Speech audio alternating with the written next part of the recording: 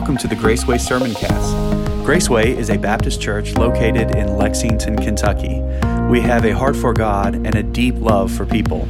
You can learn more about our church by visiting www.gracewaylex.org. Now, here's this week's message.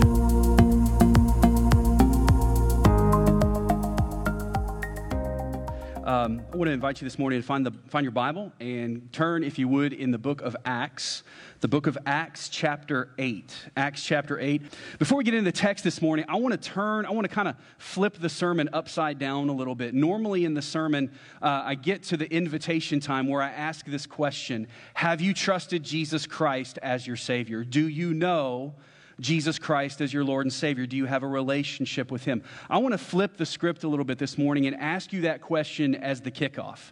Do you know Christ as your Savior? Do you know the greatest love that the world has ever known? We must, in this life, come to know Jesus Christ before it is eternally too late. That is not just, and I don't want to just reduce Jesus to our ticket to heaven, because He is so much more than that. But we cannot have eternal life if we do not have a relationship with Jesus Christ. And we've spent 7 weeks on the subject of evangelism, talking about the importance of sharing the gospel of Jesus Christ, the message that we can know and have a relationship with the God of this universe through Jesus Christ our Lord. But it's not lost on me that I could preach the gospel of Christ every single Sunday and there still be somebody sitting under the sound of my voice that does not know that greatest gift. And today the challenge, and I'm just going to pull off the gloves and say this: please, please, please come to Jesus Christ if you don't know Him.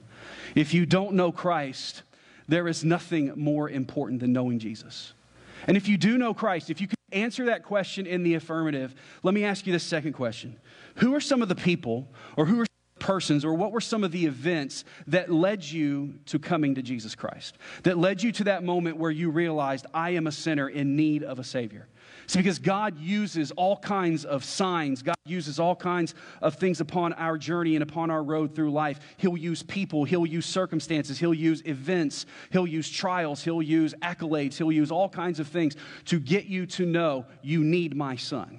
What was it that God used in your life? What was it that God, or who is it that God has used to bring you to Jesus Christ? What was going on in your life? What events led you to Christ? And let me ask you this question now. When was the last time you told the story of how you came to Christ? When was the last time you told somebody, or even if that person is still alive today, you went to that person and said, thank you for sharing Jesus Christ with me. Thank you for sharing the gospel. Because we talk about a lot of things, don't we? There's a lot of things that we can talk about. There's a lot of subjects that we can just get hunkered down on. I think about my Uncle Mike that just passed away yesterday. Last time we talked about how he knows that he's getting ready to go to heaven pretty soon, but we talked a lot about the Reds. That's how you know I love him, because I let him talk about the Reds instead of the Cubs. We talked about Kentucky basketball. We talked about a lot of different things. We talk about a lot of different things in our relationships with people. The most important thing must come up. Who was it that shared the gospel with you? Because you owe Jesus the greatest debt of gratitude, but you owe that person, that preacher, that grandma, whoever it was, you owe a lot to them for being bold enough to share the gospel. So our text this morning comes from the book of Acts, which is the book of history in the New Testament, like I said. And Acts is the narrative of the formation of the church. But beneath that account is how the gospel message begins to spread throughout the world.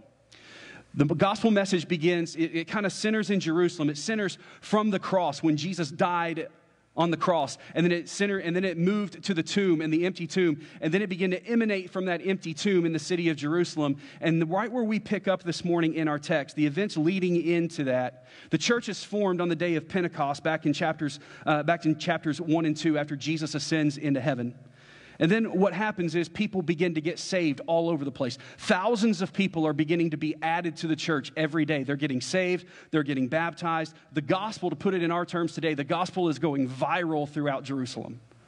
And it grew so much and so fast that there hadn't even been time to come up with a name of what this new movement would be.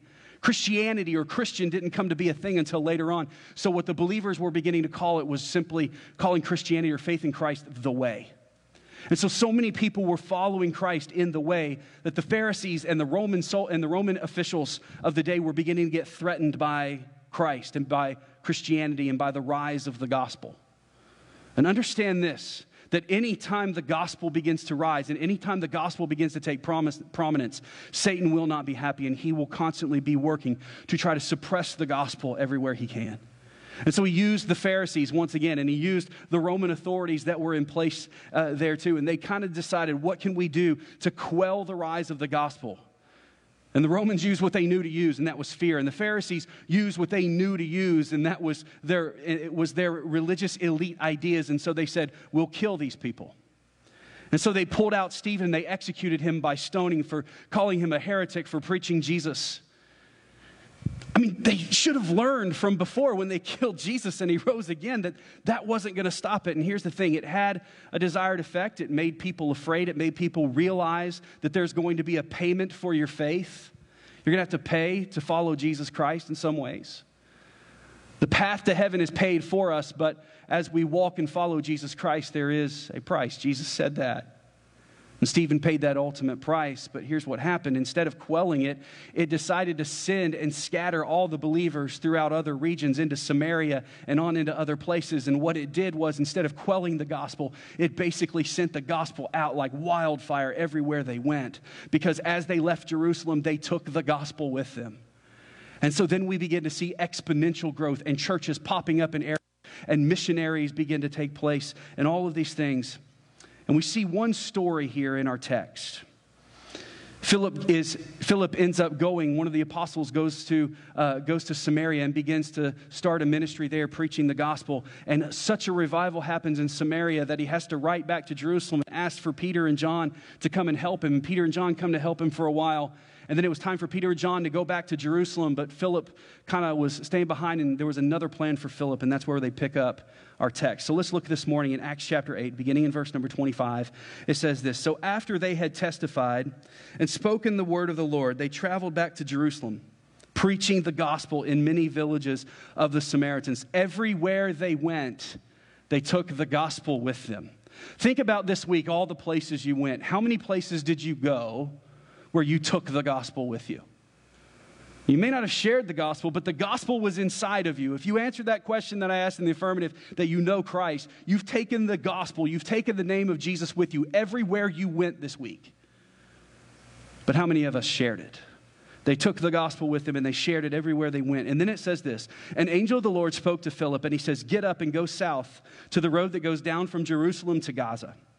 And it says, this is the desert road. So he got up and he went, and there was an Ethiopian man who was a eunuch, a high official of Candace, the queen of the Ethiopians, who was in charge of their entire treasury. He'd come to worship in Jerusalem and was sitting in his chariot on his way home, reading the prophet Isaiah aloud.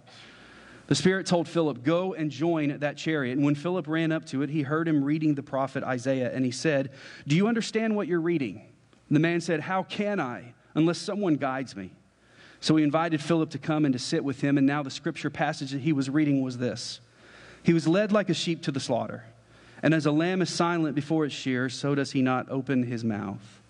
In his humiliation, justice was denied him, and who will describe his generation, for his life was taken from the earth. And the eunuch said to Philip, he says, I ask you, who is this prophet saying this about, himself or someone else? And it says, Philip proceeded to tell him the good news about Jesus, beginning with that scripture. If you mark or highlight or take notes in your Bible, underline this. Do not forget this. Philip proceeded to tell him the good news about who? About Jesus, beginning with that scripture. As they were traveling down the road, they came to some water, and the eunuch said, look, there's water. What would keep me from being baptized? And Philip said, if you will believe with all your heart, you may. And he replied, I believe that Jesus Christ is the Son of God. So he ordered the chariot to stop. And both Philip and the eunuch went down into the water, and he baptized him. When they came up out of the water, the Spirit of the Lord carried Philip away, and the eunuch did not see him any longer, but he went on his way rejoicing. But Philip appeared at Azotus, and he was traveling and preaching the gospel in all the towns until he came to Caesarea. Lord Jesus, I pray this morning that you would be glorified. Father, I pray that you would do your work within our heart, and Holy Spirit, you would illuminate us to the truth that is in your word. And I pray this morning as your messenger, I would say nothing that would get in the way of what you're communicating to us. In Jesus' precious name we pray. Amen. There's a phrase by the ancient philosopher Plato, and probably a lot of you heard of and remember the word Plato, not Play-Doh like you played with as a kid, but Plato, the one you studied in high school, the philosopher. He said this: those who tell the stories rule the world. Those who tell the stories rule the world.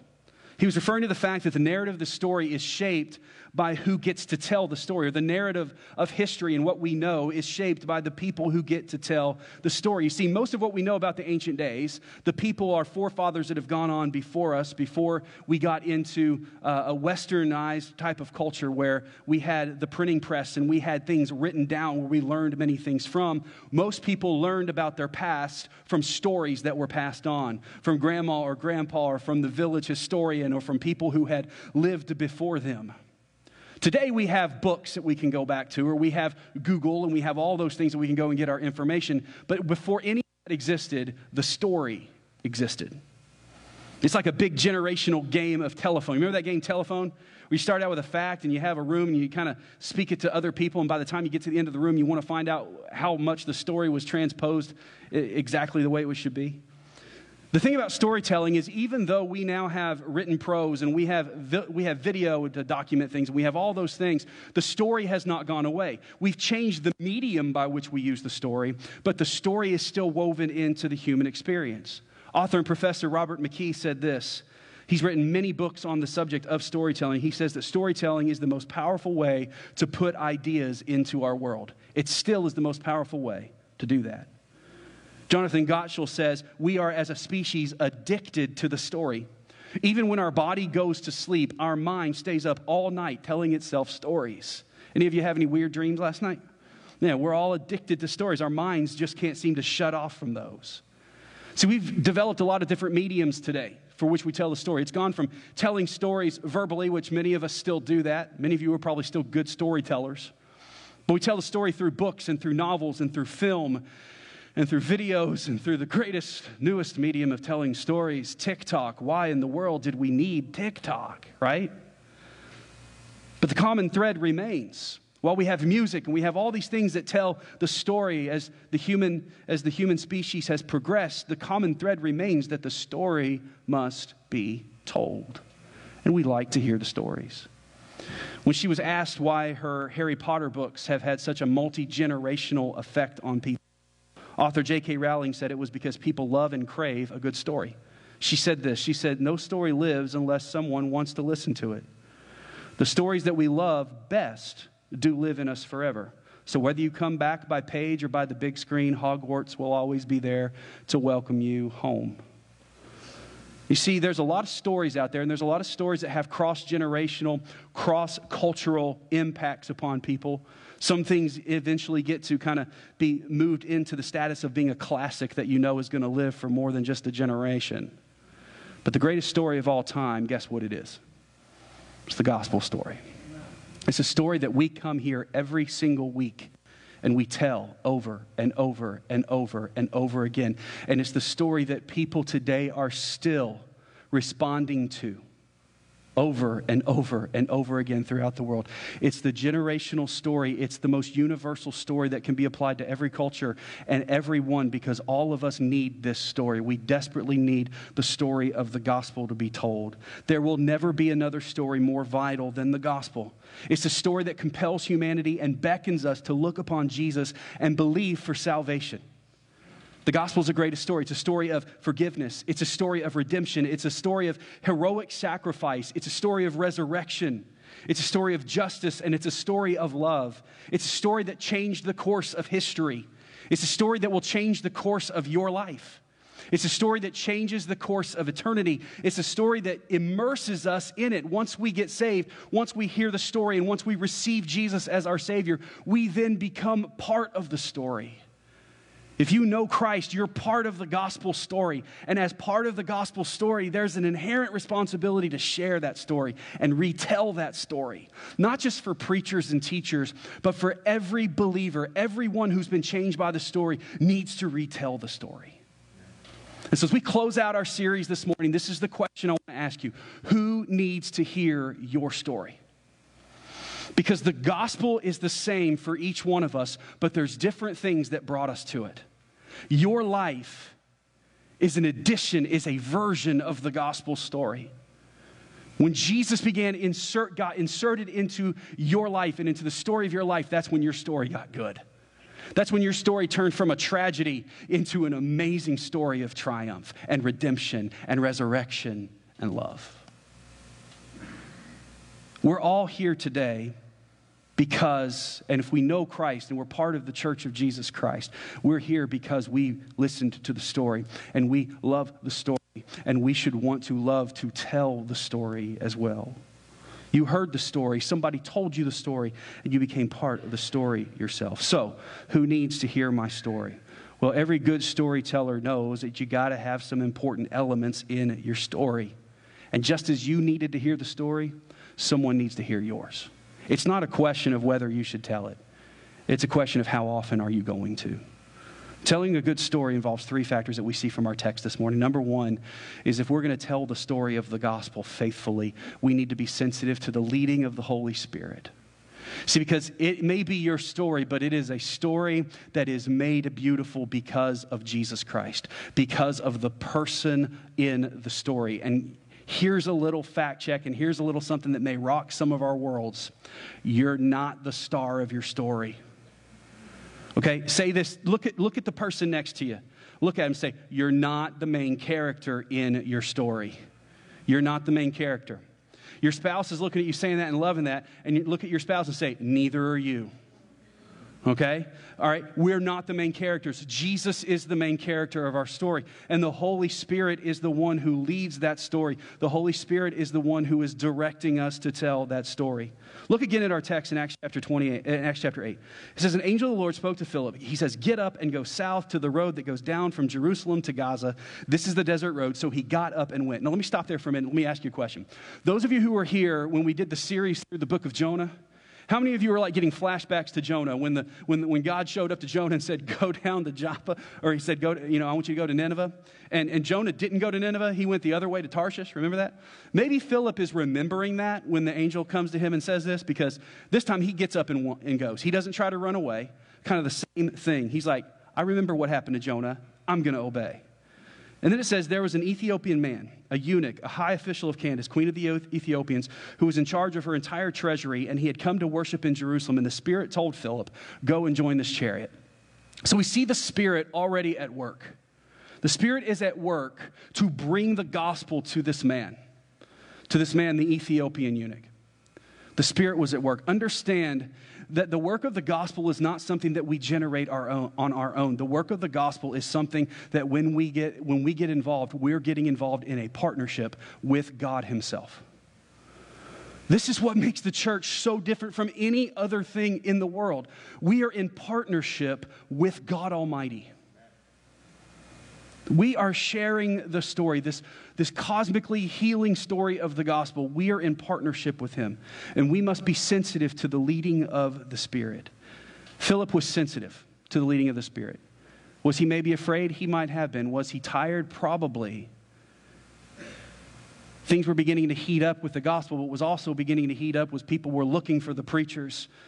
Philip knew that kind of exposing himself on the desert road might get him in trouble, but the Spirit says go, and so he gets up and goes. And as he gets up and goes, he sees a chariot off in the distance, and the Spirit says, I want you to go and join that chariot. And here's the problem, that chariot was moving. So Philip is running through the desert. I tried to run through a neighborhood on a cold evening last night, and I needed water like crazy. I can imagine how tired Philip got. Of course, he wasn't trying to run off none of your business pounds of quarantine weight either. So he's running to catch up. And I love the beautiful imagery of this. The gospel came running to this man. The gospel was running this man. I wonder sometimes as the Church of Jesus Christ, are we running with the gospel to those who need it? Or are we sitting around saying, I'm just going to judge you till you come? That's sometimes our stance. The great promise that we've been given when the Spirit leads is that we're never alone when it comes to the gospel. When Jesus gave us the Great Commission in Matthew, and when he said in Acts chapter 1, verse 8, be my witnesses in Jerusalem and Judea and Samaria and the uttermost parts of the world, he gave this comforting promise in Matthew 28, verse 20. He says, I am with you always, even to the end. He also promised that when he ascended into heaven, that we would have a comforter, the Holy Spirit that dwells within us as our spiritual guide and our spiritual power. He told those that when you stand before kings and queens and princes and princesses, and when you stand before authorities, do not worry about what you say, because the Lord will give you the words. Folks, we are never alone when we follow the leading of the Spirit to tell a story. Gospel success, what we also learn from this passage, is gospel success is not measured by a numbers game. We're big into numbers sometimes. And listen, I believe God cares about numbers. There's a whole book in the Bible called Numbers. God cares about that. But the one number that we oftentimes delineate that God cares so much about is one. Remember when Jesus left the 99 to go to the one? Here we see that being carried out. Through the book of Acts, we see large groups of people being saved en masse, adding thousands to the church. But we also see these intimate, one-on-one, gospel-sharing occasions where a life is changed because they desired to know the truth, and God sent the truth to them. God sent grace running to them. See, success is not the numbers game that we think it is, because in God's value system, it matters not whether one preaches to hundreds in a city or to one in the desert. Because faithfulness to the call is the only issue at hand. See, gospel success is not a numbers game. It's an obedience issue. It's an obedience question. And if the statistics are true in our church, as they are in all of evangelical Christianity, that 8 out of 10 Christians in America will live and die without ever sharing the gospel of Christ, we are not obeying the way we should. That means that 8 out of 10 of us, if we got the call just like Philip did, would have said no. We would have been Jonah instead of being Philip. So the question we have to ask is, can I say that I'm sensitive to the leading of the Spirit when it comes to the gospel? And I have to believe, and I'm saying this about myself, if I was more sensitive to the Spirit and to His leading, I don't think it would cause me to share the gospel less. I believe this initiative to take the gospel to every home in our state is a vision that is in lockstep with the will of God. Is it strategic in its application? Yes. Is it logistical in its preparation? Yes, but that doesn't mean that it is any less led by the Spirit. So we've been spending the last month praying for God to do something and use us in this initiative. And I want to tell you something. Just in the prayer phases, there's already some things going on. We have some folks within our church that are already beginning to talk to and witness to a guy that's their neighbor. And they're going to be stepping out. They gave a Bible just yesterday. They're going to be stepping out and beginning to disciple and meet to show them and teach the Bible as well. God is moving and God is doing things, even in the soil tilling phases right now. Because when we follow the leading of the Spirit, it's always going to result in more gospel conversations. It will never result in less. So we must be willing to go when He answers the prayers. We've been praying, God, give us opportunities. We must not back away when God delivers on those prayers. The question is, can I say that I've been faithful to the leading of the Spirit? And can I say, I've been faithful to answering the call? We spent the last 7 weeks focusing on the urgency of the gospel. And there are going to be times when the Spirit will lead you to share the story. And at that point, we all have the choice. Am I going to pull a Jonah, or am I going to be like Philip? Am I going to pull a Jonah and take the story and just hide it away for my own benefit? Or am I going to be Philip and I'm going to share the story wherever I need to share it? So we must be faithful to the leading of the Spirit. The second thing we have to do, and this is probably the most pivotal thing, we have to keep the story focused on Jesus. I may have already moved ahead with the lead, but let me say this again. You're not the starring role of your story. We live in a generation where it is so me-focused. Look at me, look at me. How many likes and how many retweets and how many shares can I get? Can I go viral with myself? And how many selfies can I get people to like? And all of these things. That is something that is leading us away from what we need to understand. My life is not about me. Listen, I don't believe we need to abuse ourselves. I believe we need to walk in the confidence that the grace of Jesus Christ gives us. But if you're walking in something other than the confidence from Jesus Christ, you're walking in something that's still going to lead to death. Jesus Christ is the centerpiece of the story. He always has been, and He always will be. Every single page, every single word, even the table of contents is dripping with Jesus. Everything. God designed it that way so that it guides us to the one and the only one who can save us. The story must be focused on Jesus. Look what happens in Acts chapter 8 in our text. Philip approaches the man's chariot, and we could hear that he was reading the scroll of Isaiah. And he was at chapter 53, verses 7 and 8, the place where Isaiah was prophesying about the Messiah who would be sacrificed like a lamb, and he would be denied justice to bring salvation to humanity. This man was desperate to know about God. He had left his home in the northern region of Africa and traveled to Jerusalem to try to get into the temple, to try to hear the answers that his heart had been questioning. He had this scroll in his hand. He was highly educated because he could read the original language, but he just didn't know the rest of the story. And here it says in verse 34, Philip said to the eunuch, the eunuch said to Philip, I ask you, who's the prophet saying this about? Is he talking about himself or is he talking about someone else? And Philip proceeded to tell him the good news about Jesus, beginning with that scripture. I love what the Message paraphrase of the New Testament says about this. He says, he grabbed his chance, or he seized his opportunity. Is that our idea when it comes to the gospel? Are we seizing the opportunity? Philip gave the man the rest of the story. See, this man wanted to know about God, but he only had part of the story because he only had the prophets. And he was wanting to know about the Messiah. Philip gave him the rest of the story, and the rest of the story was the hero of the story, Jesus Christ. See, what we have to understand, write this down or whatever, drill it into your head. Jesus is the story. Jesus is the story. When we take the gospel to every home, I'm not trying to convince someone to a certain lifestyle. I'm not trying to convince them of my ideas and my opinions. I'm trying to let them know that there is a Savior who loves them. And his name is Jesus. All of those other things come as God begins to work on the heart of the redeemed. But we sometimes look at the world around us and say, you don't show a heart of the redeemed. Well, how can they until they are redeemed? See, our souls desire to know the whole story, but Jesus is the story. Philip took where the man was in his journey, right from where he was. He says he showed him Jesus from that scripture.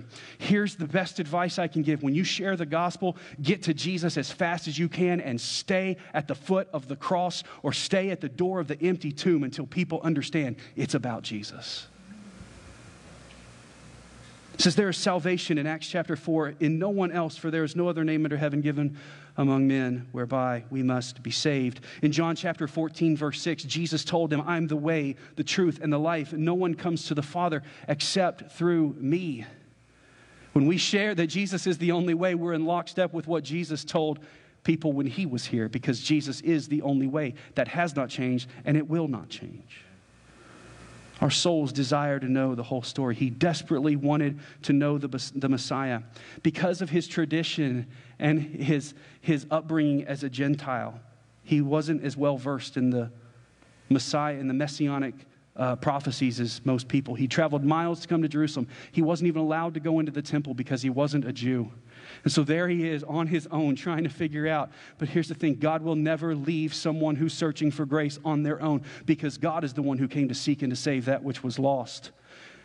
When the Holy Spirit leads us to share the gospel, instead of seeing it as an inconvenience, or instead of seeing it as something that strikes up fear in our hearts and thinking about what does it mean for me? Here's what it means for the person. It means that they have a need, and God is meeting them at their need, and he's using you to do it. That's what he did with Philip. That's what he was doing with him. Our souls desire to know the whole story, and God made sure that the man was directed to the source of salvation. Because I can assure you this, if we don't take the truth, Satan will make sure that the lie confuses them or distracts. See, people are still searching today, and you may say, it doesn't look like that when I look around. It looks like people have just given up on all of it. I still believe with my whole heart that people have not given up on Jesus. And even if they have, Jesus hasn't given up on them.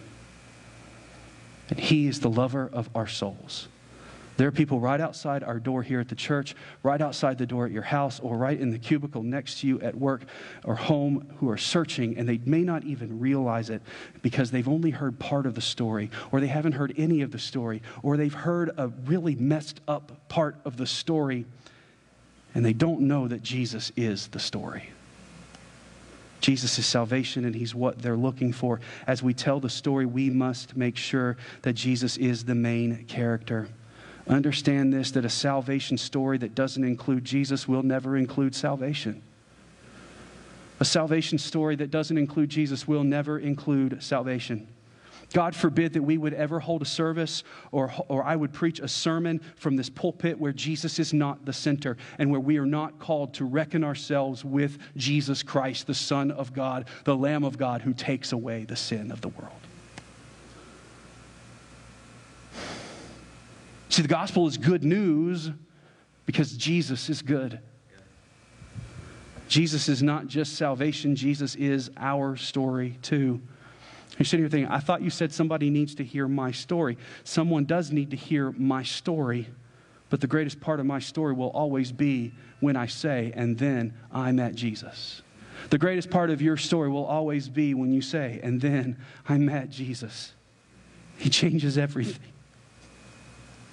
And if your story is not conceived in and rooted in and built up on Jesus, then you don't have a salvation story. If you're holding on to something else, a tradition, someone else's faith, or the fact that grandma and grandpa were Christians or mom and dad were Christians, so that means I must be as well. Listen, Christianity and the way of Christianity may be inherited, but salvation is inherited from Jesus and Jesus only. Right. Come to Jesus. If your salvation is not centered on Jesus, you don't have salvation. And I don't say that in a judging manner. I say that with tear-filled eyes because this is the desperate need of humanity. Don't hold on to a tradition. Don't hold on to what somebody has told you will be okay and get you by, or that you're enough, or that Jesus doesn't care about your sin. He cares about your sin. He cared so much that he went to the cross to die to cover it so that you could receive him. So wrestle with this question and wrestle well. Is my story really a gospel story? Am I truly trusting in Christ to be my Savior? If the gospel you rest on doesn't rest on Jesus, you have the wrong gospel. At what point in your story do you say, and then I met Jesus? That's the part of the story that matters the most. And lastly, this morning as we close, the story must demand a response. The gospel story demands a response. Look at verse number 36. It says, they were traveling down the road. They came to some water. The eunuch said, look, there's water. What would keep me from being baptized? And Philip said, if you believe with all your heart, you may. And he replied, I believe that Jesus Christ is the Son of God. So he ordered the chariot to stop, and both Philip and the eunuch went down into the water, and he baptized him. Now I want to stop there and give you a little bit of a note on textual criticism. I spent a lot of time studying this week because we have to address something that might be a little confusing. If you look at verse number 37 in your Bible, it's a verse that is included in some translations, but it's not included in others. And that's not just a matter of English translations. It's an issue in all language translations. And this is due in part to what I was mentioning at the opening of the sermon, that information was passed on through verbally telling the story or verbally telling events, especially in Eastern ancient cultures. So when it came to copying down scriptural manuscripts, some of the manuscripts included verse number 37 and some of them didn't, depending on what some of the copyists and scribes had heard passed on to them, because we don't have the actual originals penned by Luke or penned by Paul. We don't have those actual originals today. What we have is copies of those that God has preserved throughout the ages. And this has been a debate for centuries, like all the way back to the 2nd century. We're not talking about like back in the 1700s they argued about this. We're talking about all the way back to the 2nd century on whether verse number 37 was actually included there. Even the King James translators said that there was ambiguity as to whether the verse was originally there or whether it was added for emphasis, because only some of the Greek and Latin manuscripts had the verse. And even when they had the verse in that manuscript, it was over in the side margin like a footnote. This verse number 37 where Paul says, hey, if you believe, and he says, I believe Jesus is the Son of God. And it's an important piece, right? It's an important piece. They determined that having this verse did not change the plot or the idea of the account, and so the King James translators decided to include it. So if you're using a King James, you see the verse there. If you're using a New King James, you see the verse, but it is in parentheses. If you're using an NASB or a CSB like I use, you don't see the verse in the actual text. It's noted in the margins or in the footnotes like it was in the original manuscripts. All this to say the verse is there because the verse is important. The understanding is I must believe on the name of the Son of Jesus Christ. And even there it is implied in verse number 35 when it says that Philip preached Jesus to the man. So the man's desire for baptism was his response to Jesus Christ, to his belief in Jesus Christ. No one else was being baptized. Old Testament Jews were not being baptized. Christians were being baptized because that's what Jesus had done. And so the man wanted to be baptized to show his faith in Christ. All of this is to point out the importance of a response. We must respond to the story. It's not enough to know the story. We must respond. We must respond. Have you responded to the gospel story? Philip centered the gospel story on Jesus, and it resulted in the Ethiopian man responding in saving faith. It wasn't enough that simply the man heard the story and knew the story. Once he heard it, he had to respond. And he responded with faith in Christ and his faith in Jesus. And Jesus shed blood upon the cross. And his victory over death and sin radically saved that Ethiopian man. And the Bible says, it went on, it says he went home rejoicing. You know what that means? He went home and he took the gospel with him into Ethiopia. And over the centuries, we see people like St. Augustine and other church fathers that became scriptural copyists and theologians that we still base our faith upon today. All of them are rooted in this man's salvation because the story just kept being shared. This is a stark contrast to what we saw a couple of weeks ago when Ed Goodman preached about Agrippa when he said, I was almost persuaded to faith in Christ. There are some that will hear the gospel and they'll say, I'm almost persuaded. But there are those who will hear the gospel and say, I am fully persuaded and I want Jesus Christ. Just like the Samaritan woman listened to Jesus about living water and she says, give me this living water. And she went and told the whole city, come and see the man who told me everything that I've ever done. Some will accept Christ and that we will rejoice in. Some will say, I want to hear it later. Like some of the people said at Mars Hill when Paul explained that Jesus is the Savior. Some will say, I want to hear it later, and others will say, I don't want to hear it. Some will accept, some will reject, but all will respond. The gospel is a story that you just don't look at with apathetic, okay, yeah, great story, that's wonderful. We all must respond. Even to not accept is to make a decision, is to respond. The person of Jesus Christ demands a response. You can't love someone as much as Jesus loves. You can't do for humanity what Jesus did. And humanity look at him and just say, it has no effect upon me. Jesus has an effect upon all of us. What effect has he had?